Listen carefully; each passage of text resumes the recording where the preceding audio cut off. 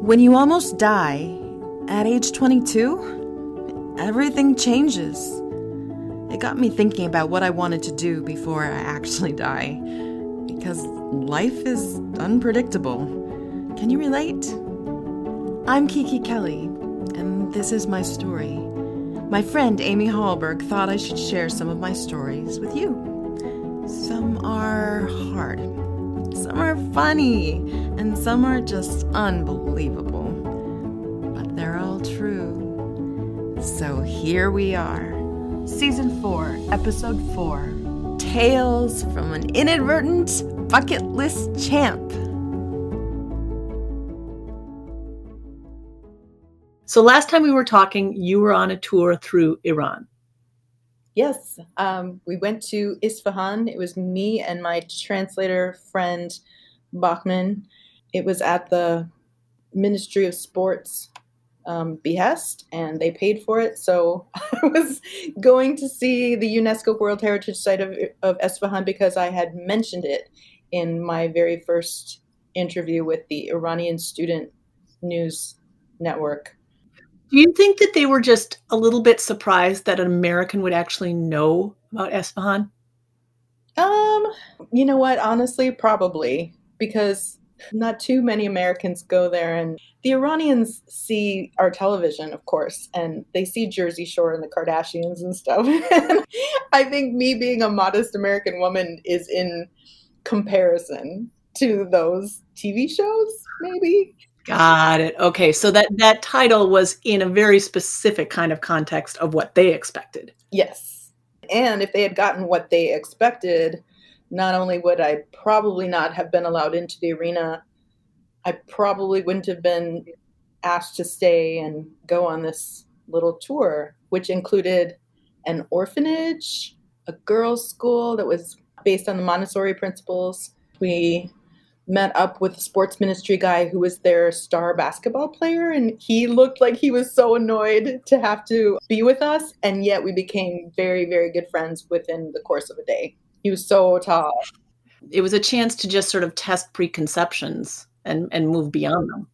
Absolutely. I think they were surprised at how normal I was, and I was surprised at how similar to America a lot of things were in Iran. For example, when they took me to the parliament building, I mean, there is representation of Jewish and Kurdish peoples and women parliamentarians. So I was led around by a woman parliamentarian, and then I was in the actual hall listening to Parliament, and I saw a photographer taking my picture, and I was like, oh, okay. So there's this picture of me that's just obviously like, I noticed that the person is taking the picture and the other two are talking. But we went on a tour of the old Parliament building that was built in 1906, and it looked just like if you were in 1776 Philadelphia. I mean, that's what it looked like. It was small. They had the scroll desks. Mm-hmm. It was very Philadelphia-esque. So this strange sort of doppelganger feeling going on. Yeah, exactly. Well, I guess Iran wasn't called Iran officially by the rest of the world until 1979 anyway. So it was called Persia by the rest of the world. I guess by Iranians, it was called Iran because Persia refers to the ethnicity of being a Persian. There's also Kurds, different ethnicities, Jews, Americans. So if you live in Iran, you're an Iranian, but you can be Persian. So I was just so surprised at that, and that they had a Tomb of the Unknown Soldier outside of the old Parliament building. I don't know if it was because I was, tired, because it was just all so much. There was so much to take in, and the whole experience was overwhelming. But when I saw that Tomb of the Unknown Soldier, it was so much like home.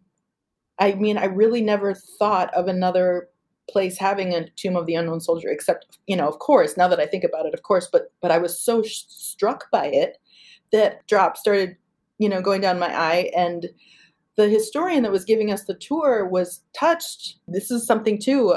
Iran loves genuine emotion. They love emotion. They like it. I am so glad, because otherwise I would be very unpopular there. But he went and grabbed a red rose from the garden and gave it to me, and I was so touched, and there was something happening. There was something organic happening, made everything seem familiar, and the people seemed very non-threatening, in fact, friendly and welcoming.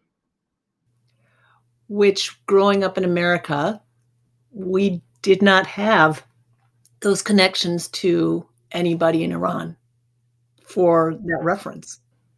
Exactly. And just to find yourself in the country of Iran as an American, but looking at their old parliament building and going to the museum where the precious items were stored in kind of a grotto underneath the old parliament building. And I think it's because of the decade-long war with Iraq.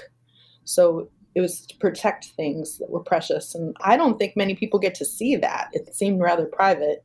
Their antiquities. Right. Because you told me that Iran goes back. How far back does Iran go? 7,000 BC. 7,000 BC. Yeah, Persia. Ancient Persia, 7,000 BC. Isn't that crazy? Yeah.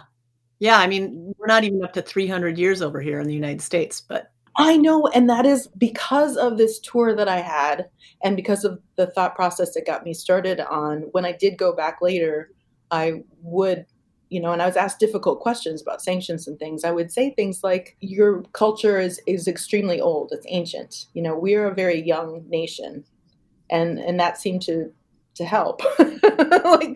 It sort of blew my mind. I mean, yeah, we're not even 300 years old. So coming back from Iran.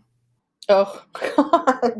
Once I left the Tehran airport, I changed back into my team leader gear. So it's a warm up, and I'm head to toe dressed in USA colors and red, white, blue, and my little rolly suitcase has like Christina Kelly team leader, Christina Kiki Kelly team leader, and it's got a USA Wrestling logo. And so you'd think there would be the smoothest walk through security, but no, I got waylaid for like 5 hours, and I was the only Caucasian woman sitting in a room with clearly more Middle Eastern people. And they were looking at me like, what are you doing here? I'm like, I don't know. I'm wearing like USA warm-ups and yeah, they broke everything too. There are these lovely little discs of honey you put in your mouth as you're drinking your tea. Delicate, wonderful little treats, but they were all broken. They rummaged and, ran through all of the stuff. They opened every package, and most things were destroyed. So yeah, that was a bummer. It was strange to think, because I was excited to go back home and see my daughter and see my family and friends, and I couldn't wait to tell people about my experience. But that first jarring experience of being treated like, I don't know, some kind of terrorist because I had been in Iran at all. So rude awakening. It was unpleasant and sad. So already I couldn't wait to get back. I was thinking, oh, I want to go back. I just loved the people there. Oh, when I went to the little girls' school, my friend Nilafar had a daughter in the school, and she wanted to take me there. And the lunch ladies made this huge spread everywhere I went. I was feted with just too much food, but I love Iranian food. So good. So these lunch ladies are trying to get me to eat, and all the little girls in the school have prepared little English songs. So as I go from classroom to classroom, they sing me a song, and I asked if I could videotape one, and it was so cute. Just everything from head, shoulders, knees, and toes. I mean, they were traditional American songs. Isn't that amazing? Yeah. So, and at the orphanage, they showed me these incredible artisan walls of beautiful tile, and everything was handmade, and the orphans would be trained in these arts because the belief was, if you are without parents, you are already lacking in the beauty of love, and so you should be given extra beauty and extra love whenever you can get it. What a concept. That thing alone, what you just said, I just am getting goosebumps. I think about that all the time, how we can be very harsh on people who are missing out. And what a beautiful thing if you can give bounty to people who haven't got enough. It was the most beautiful building. You can't even imagine. It looked like a palace. It was, I was blown away by my visits. So the last night, remember how I told you that the flight in was at like 1:20 in the morning? Well, the flight out was at like 3:20 in the morning. And so my friend Nilafar and her family threw a huge, huge dinner for me at midnight on my last night. And it was, I know, it was amazing. I talked to their son, talked to the grandfather, because we were in the home, no scarves or hijabs or anything. In fact, the grandfather right away, who had owned an airline in the past, was just like, oh, you don't need that. So I was like, okay. And we were talking about the grandson possibly coming to school in America, just little things like that. Okay, and that's another thing. So when we think about Middle Eastern countries or Arab countries or Muslim societies, we think about the hijab as if that's a thing. And I've talked to people from different cultures who point to this all the time. We are all different. We are not all one thing. So there might be something that's prevalent, but that doesn't mean that everybody approaches it the same way. The fact that you actually got to go into people's houses and experience the nuance of those cultural rules is something you don't get as a tourist or as watching it from the outside, where we make these sweeping generalizations about people that are based in fact, but also really shallow.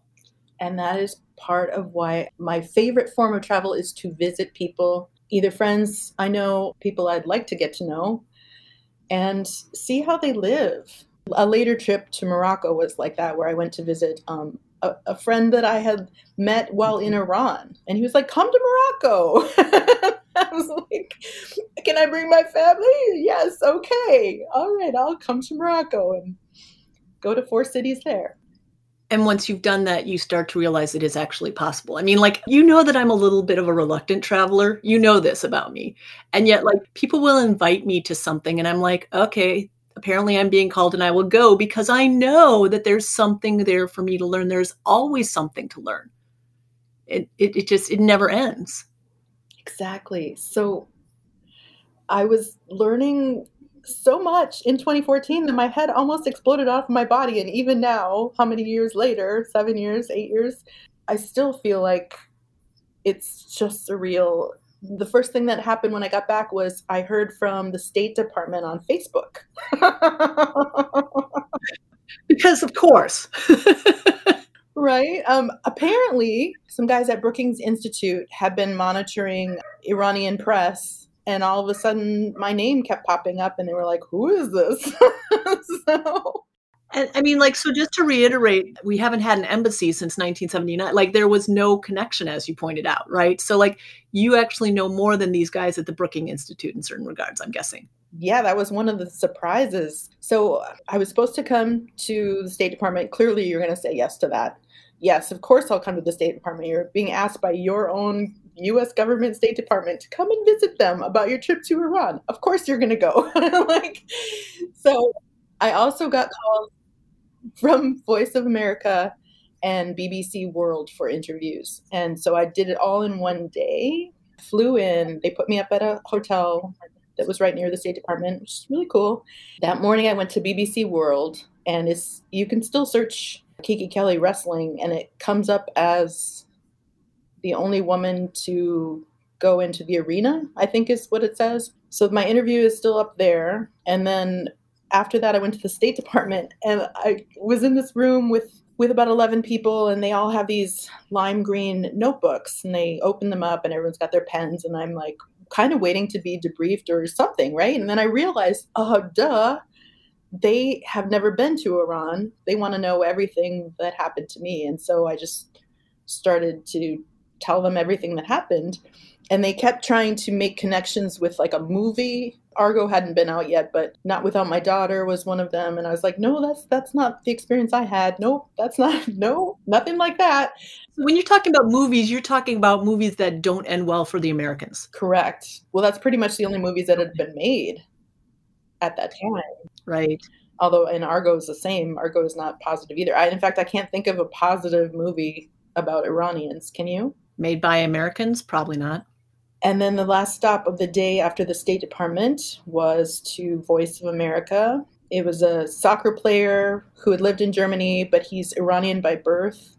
Great guy, speaks German. The guy from Brookings, who invited me to dinner that night, it's while I was still in Washington, D.C. So it was a very full 24 hours. I was exhausted at the end of it, but he invited me to Ethiopian restaurant in Foggy Bottom, and we ended up biking. Well, it was cool because he had been there in 1998 when there was the first kind of wave of revolution, of a different kind of revolution, more Western leaning. The guy from the Brookings Institute, it was a different kind of meeting. He actually had some points of reference. Yeah, he's American of Iranian descent who had gone to Tajikistan to learn Farsi and then works for Brookings. He also wrote an article about me. And anyway, all of a sudden I was just doing media. It was very strange, but super fun riding bike all around all the monuments in Washington, D.C. And at the end of the evening, he gave me a t-shirt that said, "I heart Iran." I wear it as pajamas. Which is so strange. I mean, you've talked so much about things that have blown your mind. It's been a while since then, right? Like you talk about you were just unpacking it. At a distance of how many years has it been now since that first trip? 2014, and it's 2022. So 8 years? Yep. So at a distance, right? Because I often find that there's that immediate sort of like, oh my gosh, sort of mind-blowing thing. And then there's this great wisdom that sort of shows up in the meantime. Looking back on it, what about that stays with you the most? Or what about that has changed you the most? It turned me into a person that goes to a new place with fresh eyes. Because any knowledge that I had going into Iran turned out to be wrong, at least for my experience. So I now go to places with a wide open heart and wide open eyes. And I always make sure, this was one of the things I make sure I learn the language. I think I'm up to 11 languages now on Duolingo. I learn all the basic phrases. Please, thank you, excuse me, I'm sorry. Can you say that again? How do you say this? Where's the bathroom? Just all the basics, and just being polite. And I teach my team really basic things like that too. I mean, most people want to practice their English, but it shows a lot of respect to use the home language and to do it earnestly, not jokingly. Showing respect is huge. I've learned that. Eating with people, laughing with people, showing respect, trying to learn a little bit about their culture, that's huge. And I think when you say like not doing it jokingly, so I think one thing that sometimes we do is like when we're learning a language, we use humor as a buffer because it's very humbling. I mean, to be able to express yourself only at the level of, say, a 2-year-old is incredibly humbling. And Americans we don't have a lot of experience with learning foreign, I'm putting quotes here, because it's very othering, right? But we don't have a lot of experience using languages other than our own native language. And so sometimes it'll come out as aggression, or it'll come out as sort of like make a joke like, ha, ha, ha, ha, ha. What does that look like to you to be respectful in a language that, you still are pretty basic in your fluency? Well, I think how you say it and your attitude, if you're doing it earnestly, they'll correct it earnestly, and then you show that you care, Motashekaram, highly mamnoon.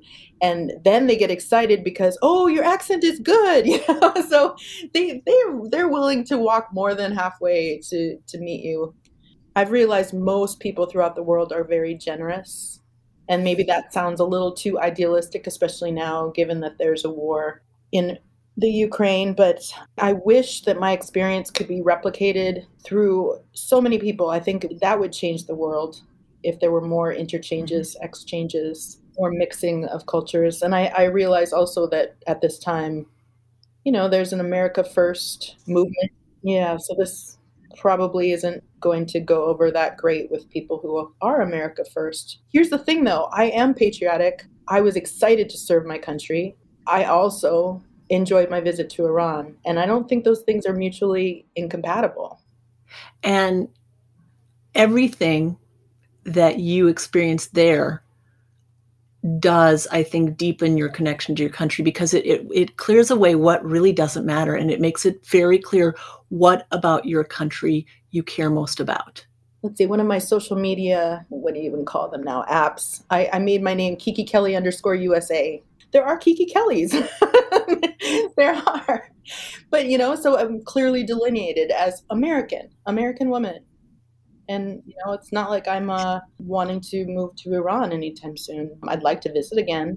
And I've gotten to visit again, and it was even funnier that time because I found out that the people that we were with really loved Seinfeld. I was like, well, do you have comedians here? Do you have any comedy cafes? And he was like, no, but we have depression cafes. And he said it in such a way that I was just like, these guys are really funny. Like, that's what Iran needs. Comedians. Iran needs more comedians.